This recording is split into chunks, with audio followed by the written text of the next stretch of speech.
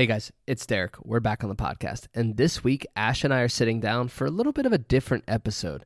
This week, Ash is going to be interviewing me and walking us through a conversation that relates to training, mindset, and really where I placed my identity throughout the last 12 plus years of my fitness journey. Now, we did a similar episode a while back just in terms of my fitness journey itself and more of the macro level view, but today we're diving into the details of where my mindset was on fitness, what my perspective was, what inspired me to get involved in coaching, and how all of that has changed and evolved and transformed as I've moved through this journey. So hopefully it will open your eyes to some of the things that maybe you're experiencing yourself, as well as just give you a few take-home points that you can apply to your individual journey, and maybe just inspire some reflection to see where you're at within that entire health, fitness, and nutrition experience, and lead you towards your goals. So without further ado, let's get into the podcast.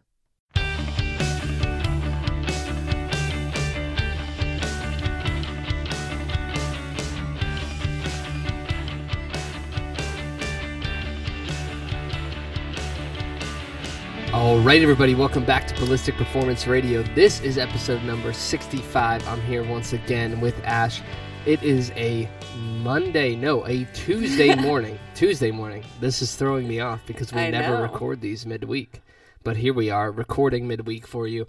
And we just got done taking Coda for a walk. Our minds are fresh, our faces are cold, and we are ready to do this podcast. But we'll start with the usual life updates. So, first and foremost, the last 2 weeks, we've been hinting at possibly having some exciting news to share with y'all. Well, not everything goes according to plan, so unfortunately, that exciting news fell through, and we no longer have an exciting life announcement to tell you about. So, we're just your average, normal human being, so sometimes you don't, you just got to play the cards you're dealt. You know what I'm saying? Absolutely. So anyway, moving on from that, what else we got on the agenda here, Ash? Derek, when this comes out, he's going to be the big 3-0. Not even at my peak yet. He's peaked. He's past his peak. I'm not past my prime. I've yet to peak. I cannot wait till you hit 33 and you're past your peak. The reason she says 33 is because I always joke with her, because when we were in school, they told us that the physiologic peak for males is around 30 to 33 years old. So I'm convinced that I have not hit my prime until at least 33. You have. You've already done the damage to your body. No, but I'm recovered. Okay. And that new shampoo I got is thickening my hair. I'm getting better now that I'm 30. Oh, okay. I'm getting better. Well, yes. More hair and healthy joints. I mean, I'm pretty much there. Anyway, other than that, COVID is still fucking with our wedding plans. Yep. So still dealing with that, as is everybody else that out there is in the middle of trying to arrange their wedding. Yeah. We're not arranged, or we're getting married June 12th. It's happening. I don't give a shit. Because it took me the last, 9 months to remember that the second date. I won't remember a third. Yeah, it's very true. You won't. I don't care what we have to do. It's happening on the 12th. Yeah. As long as a couple people are there, I don't care. Yeah.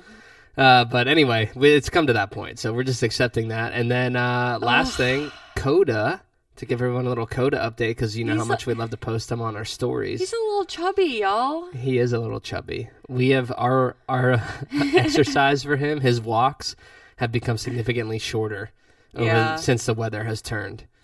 Not since we moved to Michigan. Well, that as well. Yeah. In Florida, he was spoiled, though. In Florida, we lived on this property that had access to one of the trailways. So we literally had access to 100 miles of paved, beautiful trail. Forest trail. So we got to run with him, rollerblade with him, walk him. He was always off leash. So he got all kinds of exercise. Yeah. He was so fit back then. I never thought about that. I was because we used to take him on at least an hour walk. And we would do interval training. Yeah, but that's what I just forgot about. He was off leash. So we'd place him and then run 100 yards and then have him sprint. Yeah, he was fit. Anyway, he's a little chunkers. So we're feeding him just a smidge less and walking him more. And guess what? If y'all did that to yourselves, you would have a little less chunk as well. If you're in that boat. It's funny how with pets it's really easy, but with humans we can't figure it out, right? So anyway, true.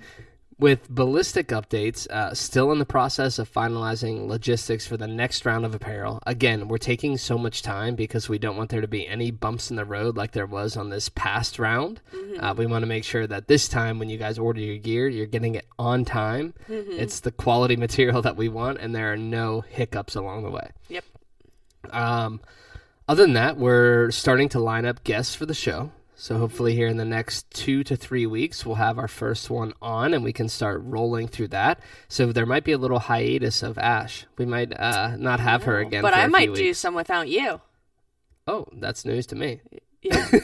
The thing that I wanted to talk about last week. Oh, I see. Yeah. We're having a little conversation with our eyes that you guys can't see or hear. We're having that internal conversation that couples have. Usually ours is Do you know what fighting. I'm talking about? Yeah, I know what you're talking about. Anyway, and we've been researching cameras heavily. I've been researching cameras like every day for the last week because we have set a goal for ourselves to get heavily involved with YouTube this year, specifically creating a blog as well as some other production on there. So we've been looking into that gear. We've kind of, which I don't think I told you, I pretty much have it narrowed down to the camera we want and the gear that we need. So now just buying. So now it's just pulling the trigger. Yep, we figured it out. We talked to a lot of professional photographers. And so we are not just winging this thing. We did our research and talked to who we needed to talk to, and we now know what we're going to be investing in. So that's exciting. Really quick, though. And it's a big old write-off. Yeah. Gotta love it. I'm just going to throw this out there, too. We know nothing about videography, photography, and I think a question I get a lot from, like, other professionals, especially with my other job, they're like, well, how do you figure it out? And you just told everyone. You literally Google. Like, we don't know anything, and you reach out to resources. There's this really funny video of Gary Vee. He's getting interviewed, and they're like, they basically say something along the lines of, who would you talk to or seek out, or whose permission do you need to start your business or to learn about entrepreneurship? Yeah. And he literally goes, I'll tell you who it is. YouTube. No, and he goes, GOOGLE. And everybody starts laughing, and he's like, that's right. Google is your fucking mother now. Yeah. Like, Google is going to tell you how to do it, and it give you permission to do it. But you have a good point. Like, that's all we do. We literally Google how to insert whatever task we're trying to accomplish. Yeah. And we reach out to people. We're not afraid to ask questions. Like, we literally don't know anything about camera equipment. I'm not just going to read 3 blogs and then think I know it all. I'd rather talk to someone who does it as a profession and can give me some guidance. So, yeah, that's how we do it. That's how we learn. Yeah. Anyway, now finally getting into the discussion for today. So, this is going to be somewhat of a different format, a little bit of a different episode. We thought about this idea last week on the show when we were talking in the introduction.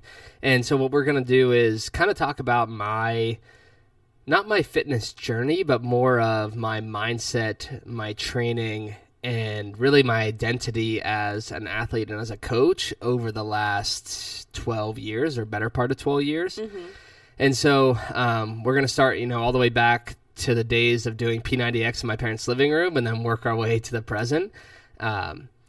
Needless to say, over the last, 12 years, I've changed and evolved as a human being, as an athlete, as a coach. And so we just wanted to kind of touch on those because a lot of people go through these transitions, but it's not talked about very often, how the mindset changes, how your perspective changes on training, and really where you place your identity as you're going along this journey. So all that said, we're going to go ahead and dive into it. You're going to basically be interviewing me today, which is going to be a nice change of pace. Yeah. So I'm going to hand the reins over to you, and you can take it away. Alrighty, I'm excited. So to provide some context for everyone listening, when did you first start training and what was your primary motivation at that time? Yeah, so we've talked about this on a previous episode, but I started training, I guess you could say, in 2008. 2008. It was my junior year of high school. Actually, 2007. It was my sophomore year. I started working with a sport performance coach at a local like private PT / sport performance facility. But it was all very much like kinesthetic awareness and mechanics. Mm-hmm. I wasn't allowed to move any weights. Like literally I didn't touch a dumbbell or a barbell. It was all resistance band, med ball, agility type work, all that stuff that's associated with sport performance, especially for youth athletes.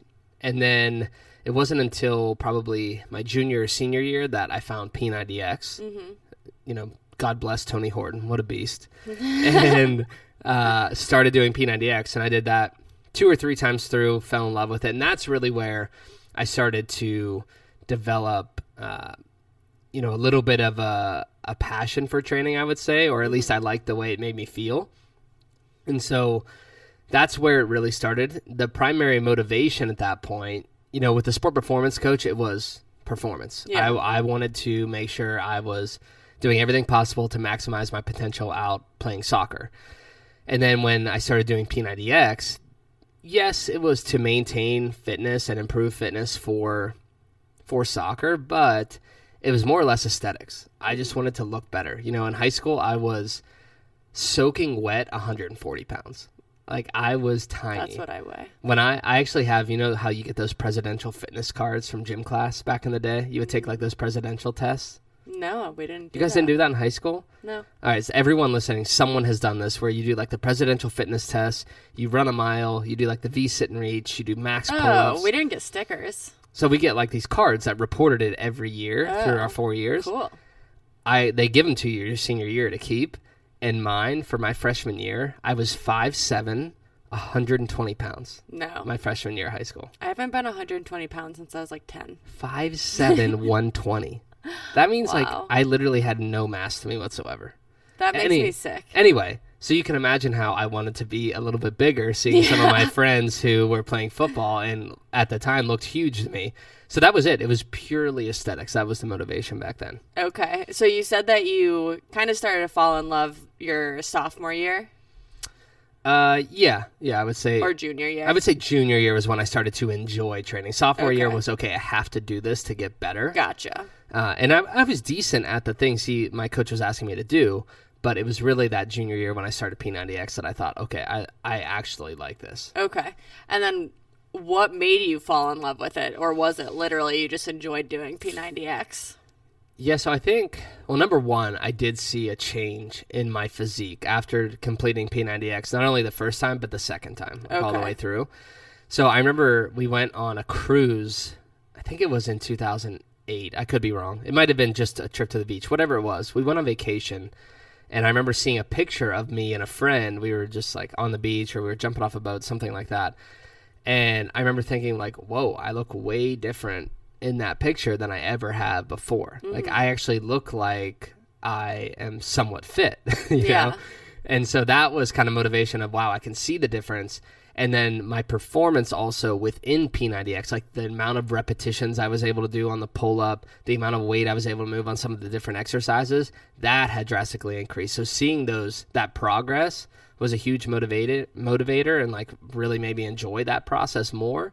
But really, it was just how I felt after I would train, or even during training. Like, I just felt accomplished. I felt motivated. I felt driven to continue to push myself and train harder. But again, all of that was centered around looking better. It was all around aesthetics, and I really, that's where I really started to fall in love with it, just because I could see the work that I was putting in was cultivating the results that I wanted. Okay, that makes sense.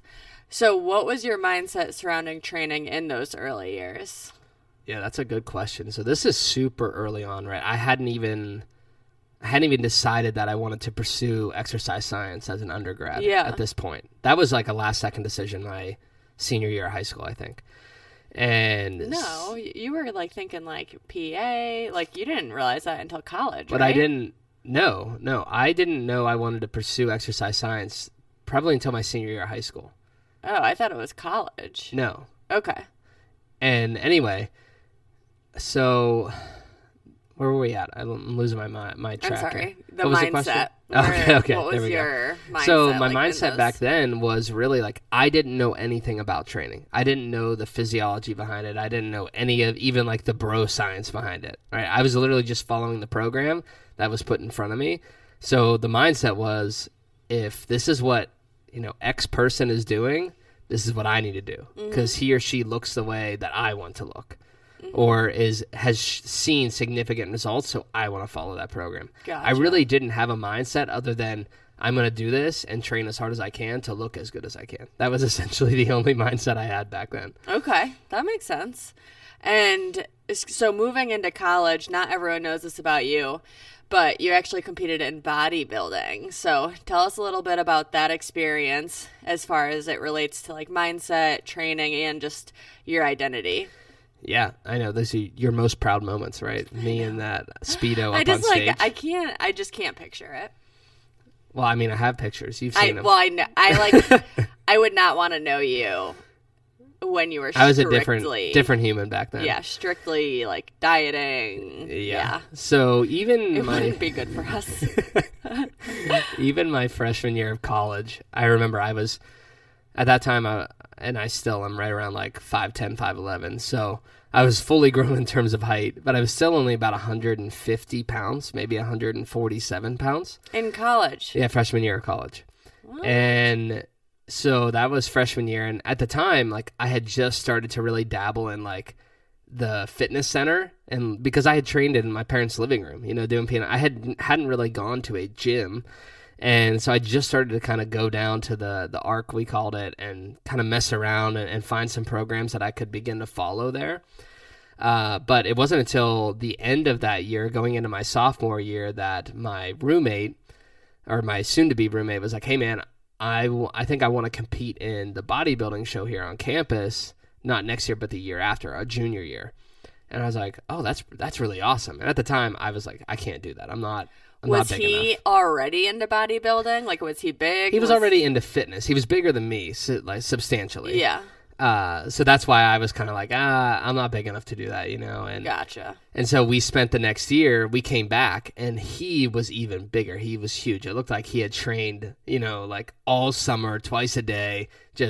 He looked so impressive compared to what he was the year before, and I had trained a lot as well, but I was just like, wow, like he really made a lot of progress. Mm-hmm.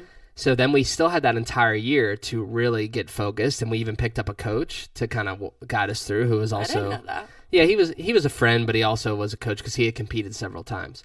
So anyway, we took that entire year and went hard in the paint in terms of training, supplementation, eating, all of that stuff, and I gained 30 pounds that year.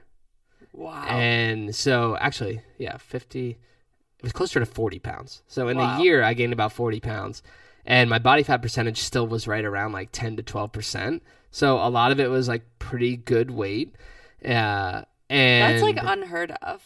Well, you got to think too, I was technically a novice, right? Like I Yeah. had only done P90X. And you like went hard, like you said. Yeah. Yeah, that's crazy. And anyway, so that happened. And then I was like, wow, we can really do this. And so then that next year we started getting into the dieting, all of the different variations of the training. And this is the process where like I was obsessed with training, obsessed with specifically like bodybuilding style training. And again, physique and aesthetic was the primary focus. I wanted to get in the off season, I wanted to get as big as I could. In competition season, I wanted to get as lean as I could. And I was willing to do whatever it took, during the cutting phase. Besides steroids. Yeah, besides steroids. I couldn't do that. I saw somebody inject themselves, and I was like, nope, never doing that. That freaked me the hell out. I don't like needles. And so I just became like, is enthralled a word? I don't know. I think it is. I became like enthralled, You're asking the obsessed. wrong person. That's true. Obsessed with that entire process. And at the time, I was also going through some of my major classes for exercise science. So that's really where I started understanding the physiology behind it, the nutrition, and why some of it worked, why some of it was bullshit. With the gym science stuff, and how to intertwine all of those things to really push myself forward. And that was kind of the beginning of where fitness started kind of taking over my identity.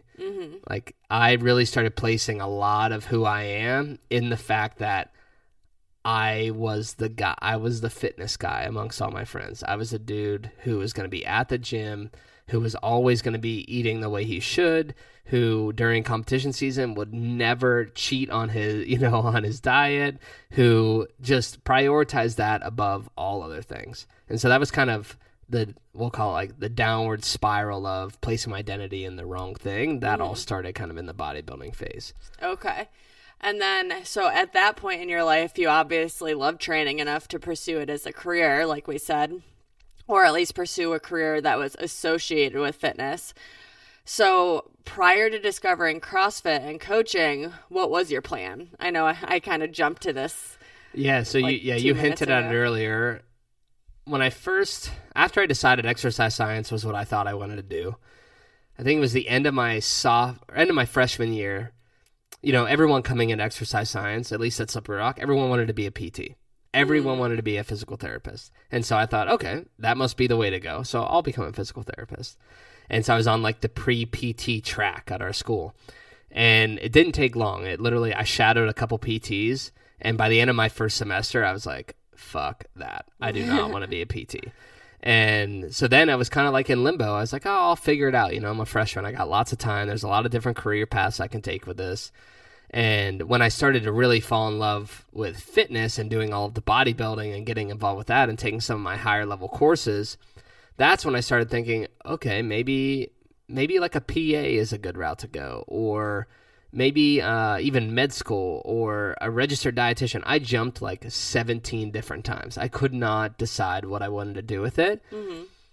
I don't think personal training or coaching even entered my mind at that point. Yeah. Not even in the slightest, because, you're conditioned by everyone in the industry that there's no money in that. Yeah. And as a freshman in college, like I'm thinking, okay, I need to, like everybody's conditioned to do, I need to get a good job. I need to get a well-paying job so that I can then provide for my family and, work for 30 years and create a retirement fund, blah, blah, blah, blah, blah. And so I didn't even think about coaching and owning a facility for those first 3 years.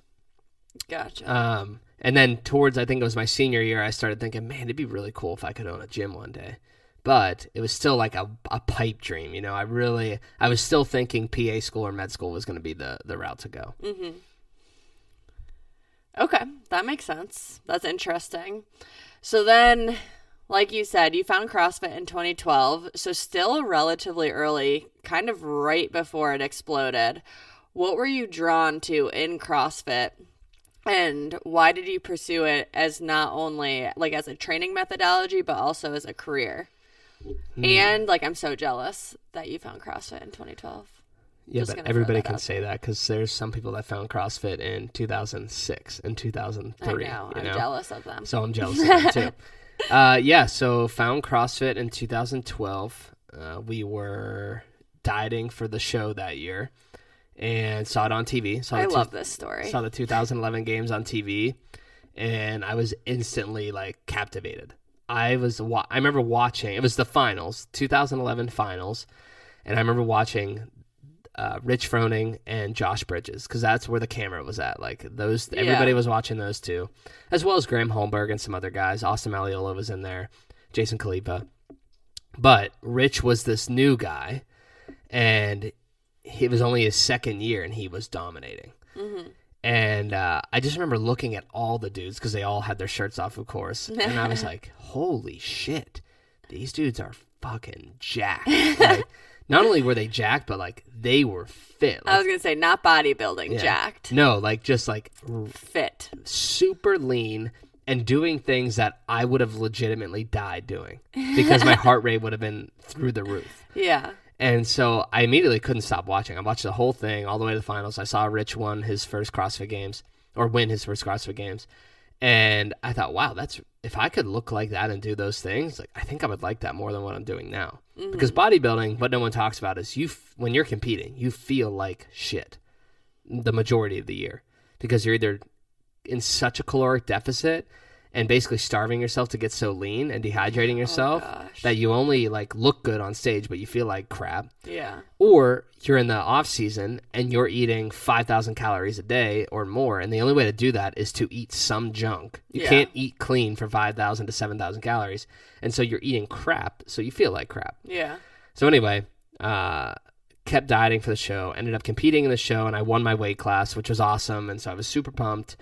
And but then I thought, I don't know if I can do this again. Like, I don't know if I want to go through this whole process again. Was it worth it? And I went through that whole thought process. And then I tried CrossFit.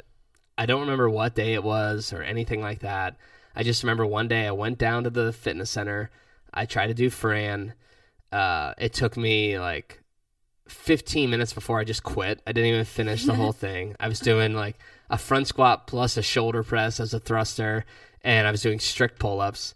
And yeah, I just got my ass handed to me. And I remember literally ripping off my wrist wraps and saying like, this is fucking stupid. And then I literally left. But a couple days later, I went down and tried another workout. And then a couple days later, I went back and tried another. And before I knew it, I was only doing CrossFit workouts from CrossFit.com. And that was pretty much the end of the of the bodybuilding days and the beginning of my entire fitness career. I remember I just was obsessed. If I wasn't studying my textbooks for my classes, I was watching YouTube videos of Greg Glassman speaking at level ones, and videos of Dave Castro and Nicole Carroll and E.C. Sinskowski. And I was watching all these videos and I was literally taking notes. I had my notes just like class. Yeah. Because all the information they were giving, I was like, wow, this is gold. Like, this makes so much more sense than the physiology in the textbooks. This makes so much more sense than the bullshit that my professors are trying to feed me when it comes to health. It's like, this is truly, it's so simple that it has to be true. Yeah. You know, it was like one of those like epiphany moments. And that was the end. Like, as soon as I dove into that world, I disregarded everything else. I said, screw PA school, screw med school, you know, dietetics, whatever. I am going to coach, and that's it. I am going to become a CrossFit coach, and I'm going to pursue that for as far as it'll take me. Yeah. Right. And, you know, that changed a lot. CrossFit changed my entire mindset around training. It took it from purely aesthetics and basically just investing my identity into my physique and being the fitness guy.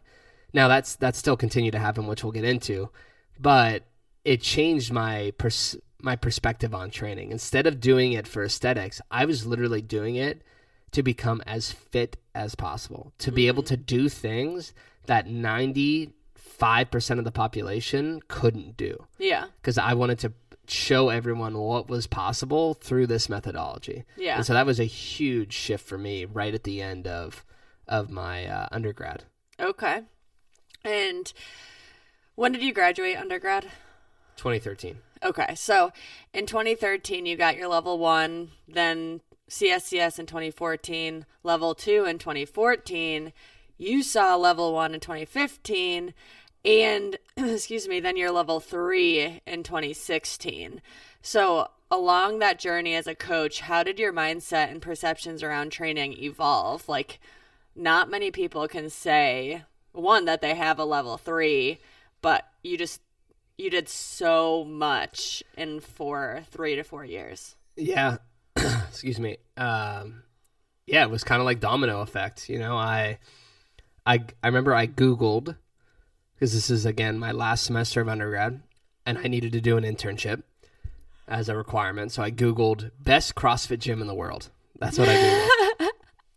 And, you know, I had no idea. You know, there weren't all these Instagram accounts surrounding CrossFit. Like, CrossFit wasn't everywhere you looked in the fitness industry. It was pretty much CrossFit.com and then a few YouTube videos. And they were shit YouTube videos, like filmed on a junky flip phone camera, you know, or like the original iPhone, and just these terrible quality. And so when I needed to if I wanted to think about coaching, it's kind of like, well, I'll just wing it. I'll just look for the best gym in the world. And one of the first links was Reebok CrossFit 1 out in Boston. And I was like, okay, I have no idea what Reebok CrossFit 1 is, but it came up when I Google searched this. So I clicked on it, Found out it was at Reebok World headquarters, and I was like, wow, this would be freaking sweet if I could go coach at this facility. You know, Austin Malleolo was the head coach. Spencer Hendel was there. Jared Davis was there. Denise Thomas. All these folks that I had heard of in the industry that I was like, wow, this would be huge. So I applied to that internship, didn't hear back for 6 weeks, accepted another internship. Then I heard back from Reebok. Then I canceled my other internship. Then I moved to Boston. So it was this whole mess. But as soon as I got confirmation on the internship, I needed to have my level 1. Oh. So that's when I pulled the trigger. I took my level 1 in Columbus, Ohio at the original Rogue facility. So I drove out there by myself, did that weekend.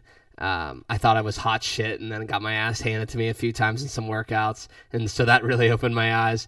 And but it was an incredible experience. And then that was like the first shot that got me addicted to CrossFit. From there, I did my CSCS that next year just because I missed out doing it in undergrad because I just thought I wouldn't need it, and I decided that it was valuable enough to pursue that. So I read the Essentials of Strength and Conditioning book. You remember that book? That huge ass textbook? I studied it so much for my CSCS. So you did that in undergrad, and then so what I did, I was like, okay, well, if I have to take this test on my own, I'm just going to read this cover to cover, 1 chapter a day for 22 days, and then I'm going to take the test. And that's what I did. Okay, there you go. So that's what I did.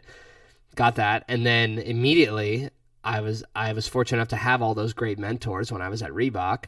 And John Main, who's still my mentor to this day when I was in New Jersey.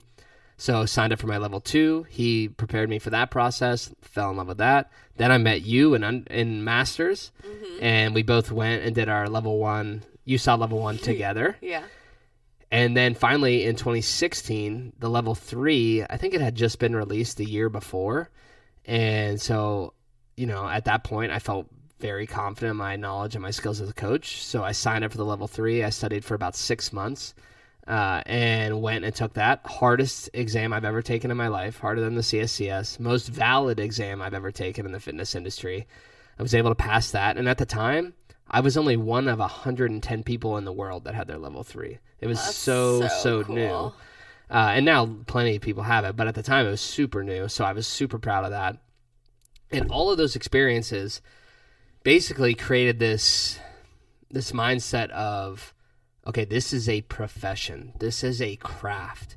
I saw some of the best coaches in the world lead their classes, and the way they went about it and the way they would speak about coaching and the way they would prepare for classes.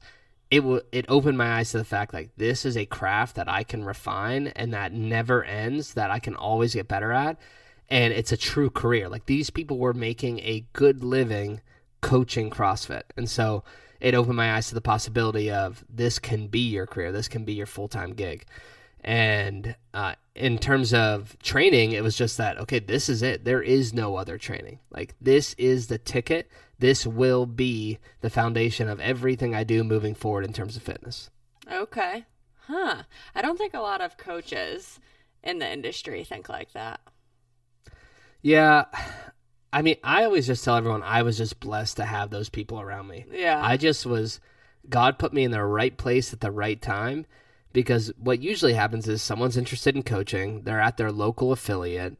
They end up getting hired part-time or to work the front desk to go through like a quote-unquote internship or mentorship. That's really just fucking cleaning the gym and not really learning anything. Yeah. And then getting fed to the wolves by having to coach their first class with no preparation. Yeah.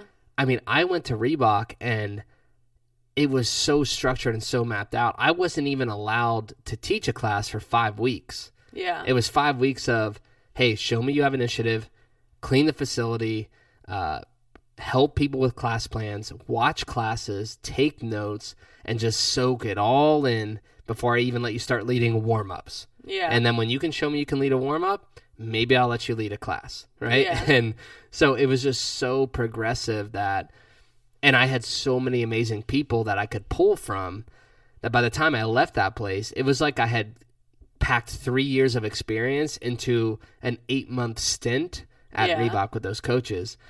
Whereas, like we said, a lot of folks don't have that opportunity, and they end up with bad habits. Yeah, but also to give yourself some credit, like you say that you just were in the right place at the right time, like you pursued that.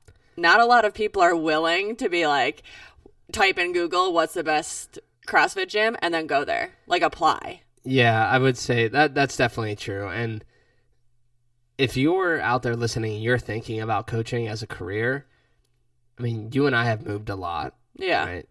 I moved even more before we met. Yeah. You can't lose that mobility.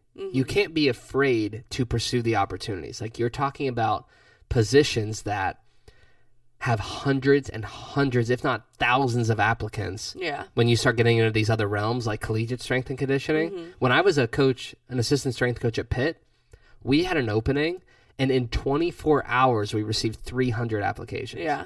So imagine we left that open for 2 weeks. Yeah. By the time it was done, there were literally thousands. It wasn't thousands, but you get what I mean. There were like 500 plus Yeah. applications for this one position. And coaching, even in the CrossFit setting, there's not that many positions out there. And so if you're someone that needs experience, you got to be willing to go wherever and work for nothing if that's what it takes. And honestly, you should pursue, like, I just typed in best gym in the world because I didn't know at the time. There wasn't all these outlets to understand who was a great coach and who wasn't, and where good gyms are. But now you can literally find anybody and anything you want to know on Instagram or just on the internet in general. You know who the best coaches in the world are because they're putting out the most content. Yeah. You can DM these people and explain that you will come and work for free and all you want to do is learn. Yeah. And I'd say 70% of the time, if you're literally willing to work for free and you're just going to gain experience, they're not going to say no. Yeah. And so you got to do that. You got to pursue that kind of stuff. You can't be afraid to move around. I mean, before I met you, I had coached at, I think, 6 different gyms. Yeah. And moved 6 different times. So that's how the industry is. So you gotta chase those things. Absolutely.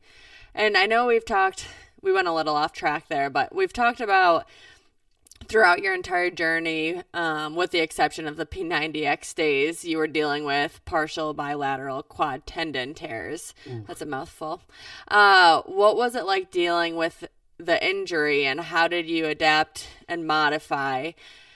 And when did you realize that you couldn't do it anymore? This is another turning point.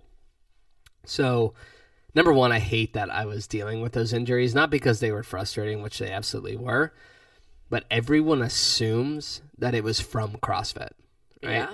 But that injury occurred well before I ever found CrossFit. You know, I partially tore my right quad tendon in high school playing volleyball and soccer. It was just wear and tear. It wasn't a single instance. And so because of that, I was dealing with that pain from senior year of high school, you know, all the way through college. And I never let it heal. You know, I was continuing to train. I did bodybuilding, so I was squatting really heavy, doing it often, probably with questionable technique. And so it's one of those things where it just continued to compound. I was favoring my left side more.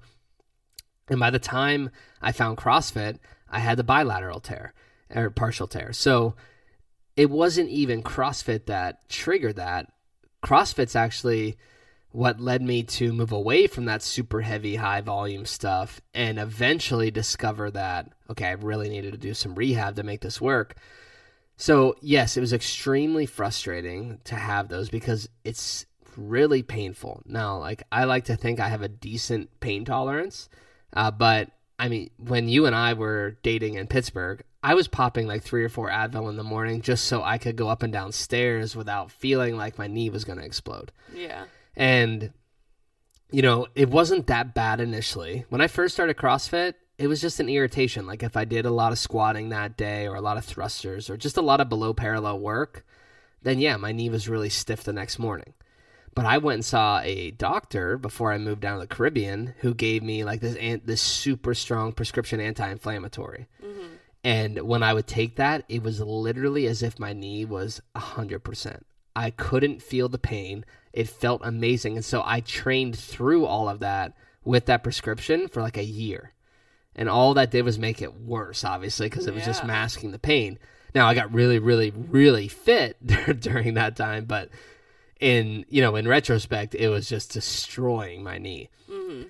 And then I came back to the States, went through, graduate school, met you, that whole process. And my knee just continued to get worse, both knees. And then in 2019 or 2018, when we were working at CrossFit 446, or I was, that's when I think for me, I really started to think, holy shit, when I'm 50, I'm not going to be able to kneel down. Like when I'm 50, it's going to really hurt to sit down to take a shit, right? And I started just questioning why I was doing what I was doing, the kind of training that I was doing, the fact that I wasn't listening to my own advice that I'm giving other athletes of modifying, scaling, etc. And so that was when I started to question everything of what should I do next. But it wasn't until 2019 when we were living in Florida and working at Elite Wellness that I really thought, okay, I'm at my breaking point. I cannot do this anymore. My knees are fucked up. They are not going to get better. If I don't seek out help from somebody, these are not going to get better. And all the surgery I had looked into and spoken to orthopedic specialists about, the recovery was horrendous. It was full on, splinted leg, no weight bearing for 6 weeks, followed by 12 weeks of rehab, and just something I didn't want to go through. So eventually I broke down. I said, okay, you know what? This is the year. 2020 is going to be, and 2019 into 2020 is going to be the year where I rehab my knees and fix myself. So I reached out to my buddy, Chris Lefevre. He's a PT at the time at Duke Sport Performance. And then now he's at the Olympic Training Center in Colorado. And I said, hey man, here's what's going on. I've been diagnosed with this bilateral quad tendon tear. He kind of knew about it already. And I said, I really need your help. What can I do? What's the research around rehabilitating this kind of thing? He sent me a few articles. I read through them. And he gave me about 4 or 5 exercises that I could do. And I asked him, I said, okay, this sounds great. What's the timeline? And he literally goes, based on how long this has been going on, I think you're looking at a minimum 4 to 6 months. And I'm thinking, holy shit, 4 to 6 months of no squatting, no lunging, no jumping, no running. Yeah. Okay, I got to do it, right? At that point, I was literally at breaking point. I was like, I'm going to do this.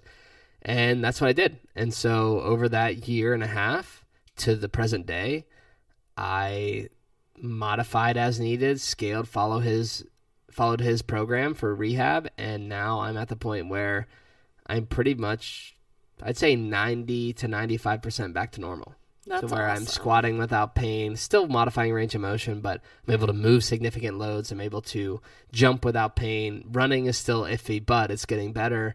So it's been a super, super long process that required a lot of patience and a lot of self-reflection. Yeah, absolutely. And kind of going from there, when did you really commit to moving away from CrossFit, training differently, and what happened to your mindset at that time?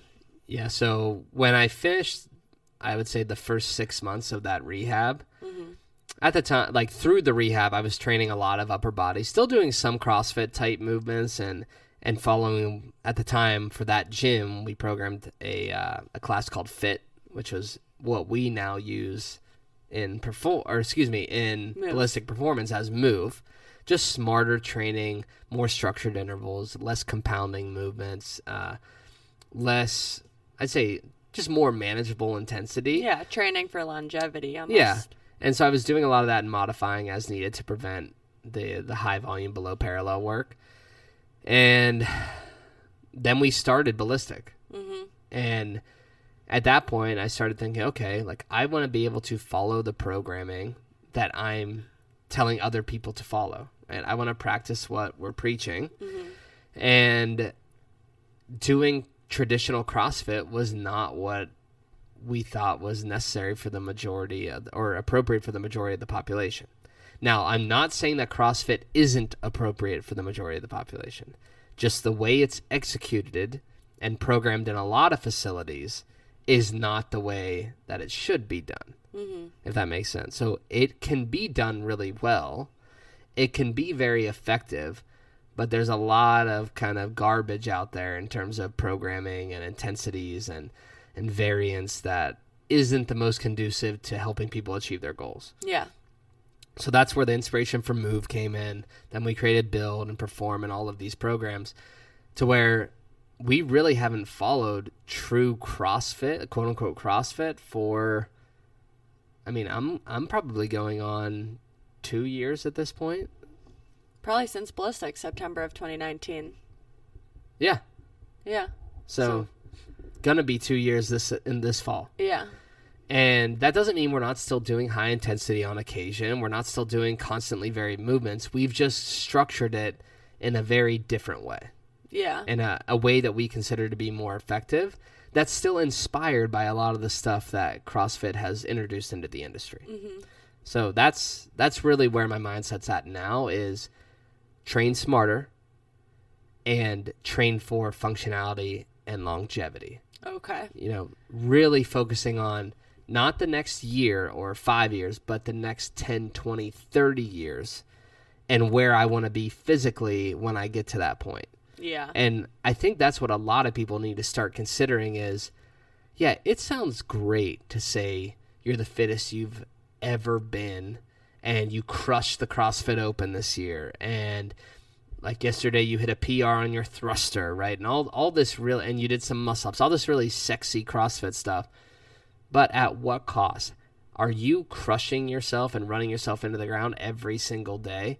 Are you sizzling in a puddle of your own sweat after every single workout? Because if you are, your nervous system can't handle that, number one. Your muscular system is getting the shit beat out of it. And your joints, I know a lot of CrossFitters, and I know very few CrossFitters who are pain-free. Yeah. Right? So there is something to be said about that, to where you really need to start considering, okay, what's the next 10 years look like? Where do I want to be in 20 years? When I'm 80, I want to still be able to run, jump, and play. Mm-hmm. So those are the things that you need to consider, and that's really what we're trying to target and teach people in Ballistic. I gotcha. So where are you going now? Like, what are your goals as they relate to training, fitness, mindset, and like your identity? Yeah, so I guess bringing it full circle, it's really what I was just talking about a little bit. I believe that our training at Ballistic Performance, our programming, is designed to move people towards their goals in a sustainable way, in something that they can be consistent with, in a way that's more structured, that's smarter, that can be integrated into your life without consuming your life. You know, I think people can get really, really fit doing our programs, but still be able to balance every other facet of life that they're dealing with, whether it's kids, career, family, other obligations. And so we are truly, like, our mission statement of creating caring, confident, capable people through fitness and nutrition, that's really what we're doing. I want you to care about your life. I want you to care about your health, about your fitness, about your nutrition. I want you to care about other people, right? I want you to be confident in your skills, your abilities, your physique. I want you to be confident in your overall self. I want you to have self-esteem and self-confidence in every facet of your life. And I want you to be beyond capable. I want you to be capable of every single fucking thing you do outside of the gym. I literally don't care about your thruster. I don't care how heavy your back squat is. I don't care what you pull from the floor. I don't care how many pull-ups you can do unbroken, or if you can ever do a handstand push-up. I literally just care that you can ski like a madman or madwoman, that you can hike without feeling exhausted, that you can play Tiger with your kids and whoop their ass, that you can be playing soccer and coaching your kids, that you can just do you can mountain bike, right? I'm trying to think of hunt, fish. You can do anything in your life and be fully capable and not limited in any capacity. Yeah.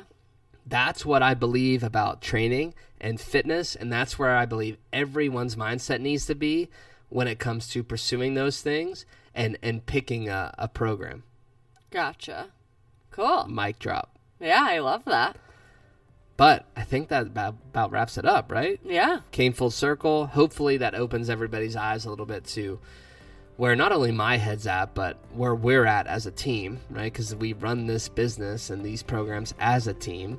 Anytime you're working with us, it's like you're getting 2 coaches for the price of one, whether you're doing nutrition or fitness. And so that's really our beliefs. That's our beliefs as a company, as a couple, as individuals. And that's what makes us such an effective team. Yeah. Love it. Yeah. Heck yeah. Anyway, guys, thank you so much for tuning in. Hopefully you're able to take something away from this episode. If you have any questions about anything we spoke about today, please don't hesitate to reach out. Send us a DM, shoot us an email, send us a text message if you have our numbers. We're more than happy to chat about that more and elaborate on some of those topics. But as always, we appreciate you guys so much, and we look forward to seeing you next week. Bye, y'all. Hey guys, thank you so much for listening to the podcast. Whether this is your first time tuning in or if you're here with us each and every week, we cannot thank you enough. If you enjoy what you hear on this channel, please head over to iTunes, give us a 5-star review, drop a comment in there as well. That's how we reach more people and change more lives with this platform. Also, don't be shy. Like, tag, share this with someone on Instagram and Facebook. We're posting it on all of our platforms. Get more people involved in tuning into this channel so they can take this information and apply it to their health and fitness journeys and improve their overall quality of life. Now, if you're not following us on all of our other platforms, make sure you get on there. Our handle is either Ballistic Performance, ballistic.performance, or train_ballistic. I know, why do we have 3 handles? Because someone is holding on to just Ballistic Performance across all the platforms, and I'm ready to lose it if we don't get it here in the next year or so. But anyway, guys, head over there, look us up, follow us on all those platforms so you don't miss out on any of the content that we're dishing out each and every week. But as always, it's been a pleasure, and we'll see you next time.